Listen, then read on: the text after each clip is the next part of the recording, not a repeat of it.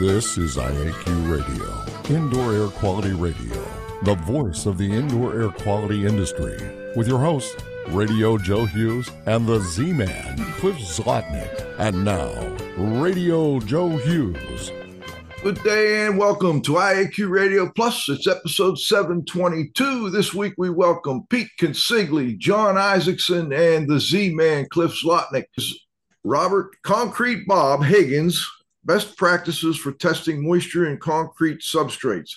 It's the surface stupid. I love Bob, and I think he's been a real, he's a gem for people that are trying to figure out concrete issues. Cliff? Yeah, he's also a genius, and I think he can talk way above a lot of people's heads. But, you know, one of the things he talked about was a lot of times we only think there are three phases of water: solid, liquid, and gas. And he said that there are two more that are important, which is absorbed water and then adsorbed water. He said that the pH of a floor is not relative to concentration. And he essentially had this example where he took this glass and he put in some, sodium carbonate, and then he measured the pH of it, and he took another glass, same amount of water, and he kept putting more and more sodium carbonate in there, and it didn't change the pH. I hope some people from the IICRC kind of watch that, because they just never get that. Some other things, he said that all concrete will eventually crack, curl, or warp. That plastic reinforcements used in concrete cause uniform cracking, that concrete deforms as it ages, that vapor pressure and hydrostatic pressure problems don't exist in concrete. Then he had this. I got to stop you there, Cliff. That is the one that just blows people's mind. I get so much pushback from the CIH world and others on that whole topic. I just think that's something we're going to have to continue to explore. And his citation for that is a 1965 article written by someone named Brewer, who established moisture migration of concrete slabs on the ground. And that was done by the Portland Cement Association. And one of the things Bob said was he's been in this industry for 40 plus years, and he's gaining knowledge, losing knowledge, and then having to regain it again. So I think what happens is the industry changes and the education changes. One cool thing was that if you took 1 square meter of concrete, it could actually hold 200 plus gallons of water. But to get that same amount of concrete to a 100% relative humidity, it only takes 2 ounces of water. I think it was 90%, wasn't it? 90%. I wrote down 100. You might be right. Either way, it's not a whole lot of water. Yeah. Beside the back, yeah. Right. And then the other thing is critical humidity threshold. What happens is there are salts that are in the concrete and cement, and what happens is these salts play havoc if they're the wrong salts. Over to you, John. Do I understand correctly? Like when you're drying wood, the layers kind of shed the water upwards, and in concrete, he's basically saying when it gets wet, it pushes the salts upwards, right? I think they both come up. Okay. Yeah. I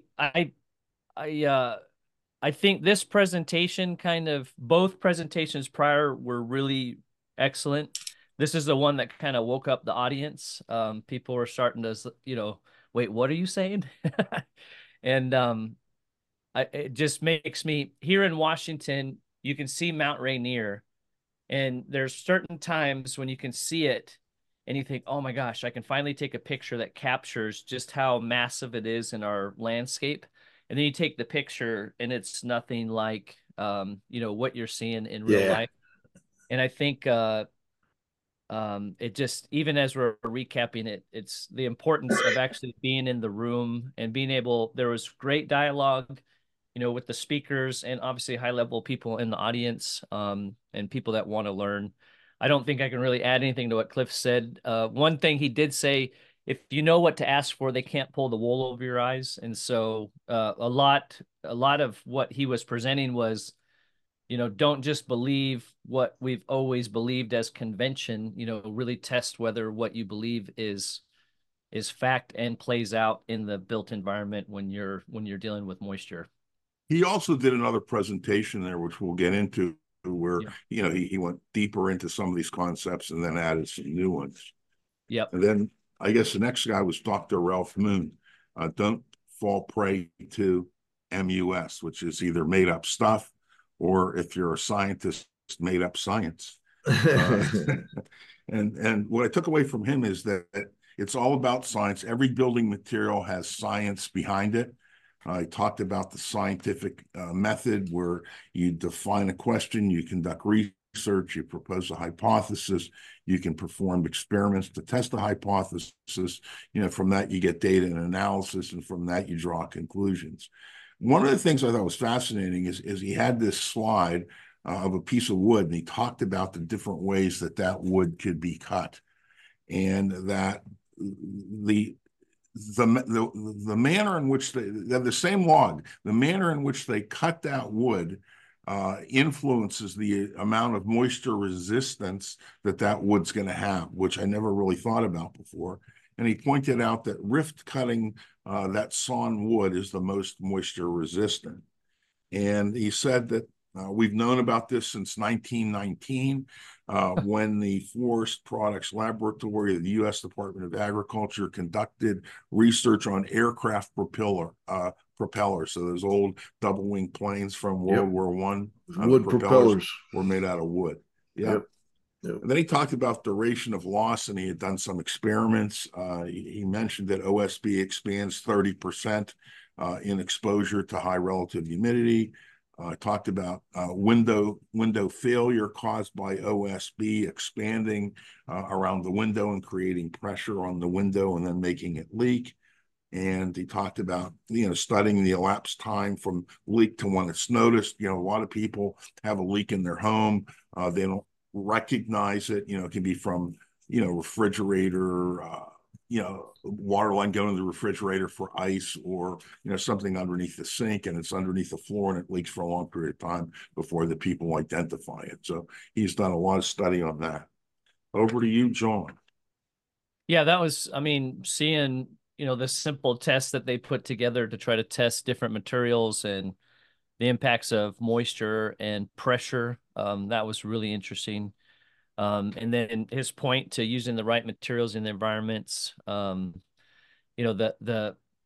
flip side to that is, even if we have the data, still cost sometimes drives the materials that we use. So even if it's maybe subpar, it's not just the science, it's the market, and then educating the client on, why this costs more, but it is better in the long term, if the client even values that. So looks like Robert Higgins, the concrete guy, was a busy man at the conference. He also did a session called What You Need to Know About Inspecting and Drying Concrete.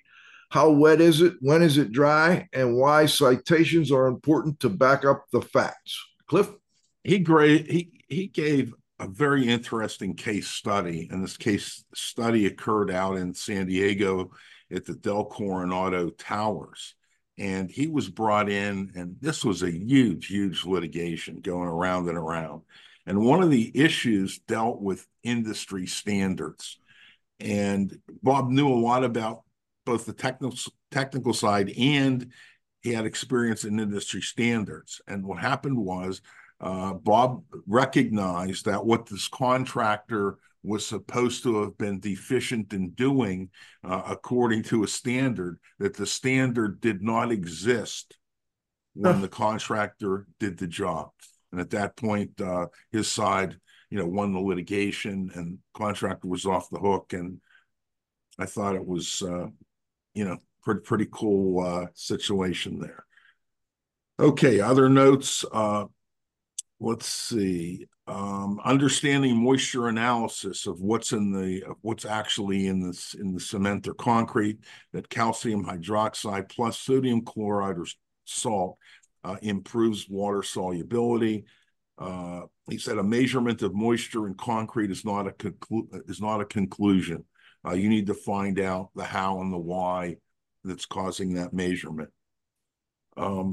he talked about how relative humidity probes measure relative humidity in a floor. You actually bore these holes in, and then what happens is they put in a humidity probe, and it's airtight. Within that hole that's drilled in the cement, and that's how actually they can determine how much moisture is in the cement. Said that nearly all surface coating failures on concrete are created by moisture within the top 3/4 of an inch of the concrete. He mentioned that heat interferes with the formation of cement. And a lot of times, if you're in a cold weather area, they add antifreeze. Sometimes they add ice melt, calcium chloride in order to it. That calcium chloride generates heat, and they may not think about it, but that heat actually can adversely affect the cure. He said that higher alkalinity in concrete means that it's going to have higher resistance to drying. And finally, that concrete is notoriously inconsistent. So different parts of that floor are going to have differences in aggregate, size and shape, and chemical composition. Over to you, John. I think he made the point a couple of times. The way most people test is they abrade the surface and then come back in 24 hours. And his big point was, if you want to get an accurate reading, get a reading first as is, abrade the surface, and then I think it was within a half an hour, wasn't it, Cliff, that then take your secondary reading to determine what the moisture is. Because if you wait that full 24 hours, it's just pulling moisture from the environment as opposed to moisture from the slab itself. And then I think he said it several times, is losing the basics, chasing the argument, where basically you come to the site with an assumption, and then you're just looking for that assumption rather than allowing the site to speak. All right. So the next one is Howard Woodie Brickman and John T., the roof guy, Hall, from the floor to the rooftop. Howard did an introduction to wood science technologies, evaluating job site conditions, sourcing and working with craftsmen, and what to expect in a subcontractor relationship. And then John did best practices for commercial roof inspections using a moisture locating technologies and how to interpret the readings to spot false negatives. Cliff? Okay, let's do Howard, I guess, first. He talked about the fundamentals of basic science and the need for meaningful observations. And he gave a couple of reference books, one of which was written by Isaac Asimov. Actually, he actually Wow. taught physics, and another one was written by a fellow by the name of Bruce Hodley, and that was Understanding Wood and Identifying Wood. He said that regurgitating bad information is not an effective strategy. He complained about professionals who did not use technical terms correctly. And then he said he's not a believer in the C word. And for him, the C word is consensus. And he talked about how they come up and compromise, and that really we should be uncompromising. It's something, it either is or it isn't. It's not this gray area of compromise, that's in between. He talked about magic words. He said that wood either shrinks or swells. Yeah. And he talked about, using the correct terms: cupping, concave, crowning is convex. What is tangential? What's longitudinal? Coniferous, deciduous, growth rings, early wood, late wood, rings, porous and diffuse porous. He said that absence of evidence is not evidence of absence. He said that trees grow and wood flooring shrinks and swells. He said there's a difference between what happens with a tree and what happens with wood. One of the big takeaways was wood flooring is not a living, breathing thing anymore. There's no live cells in that wood.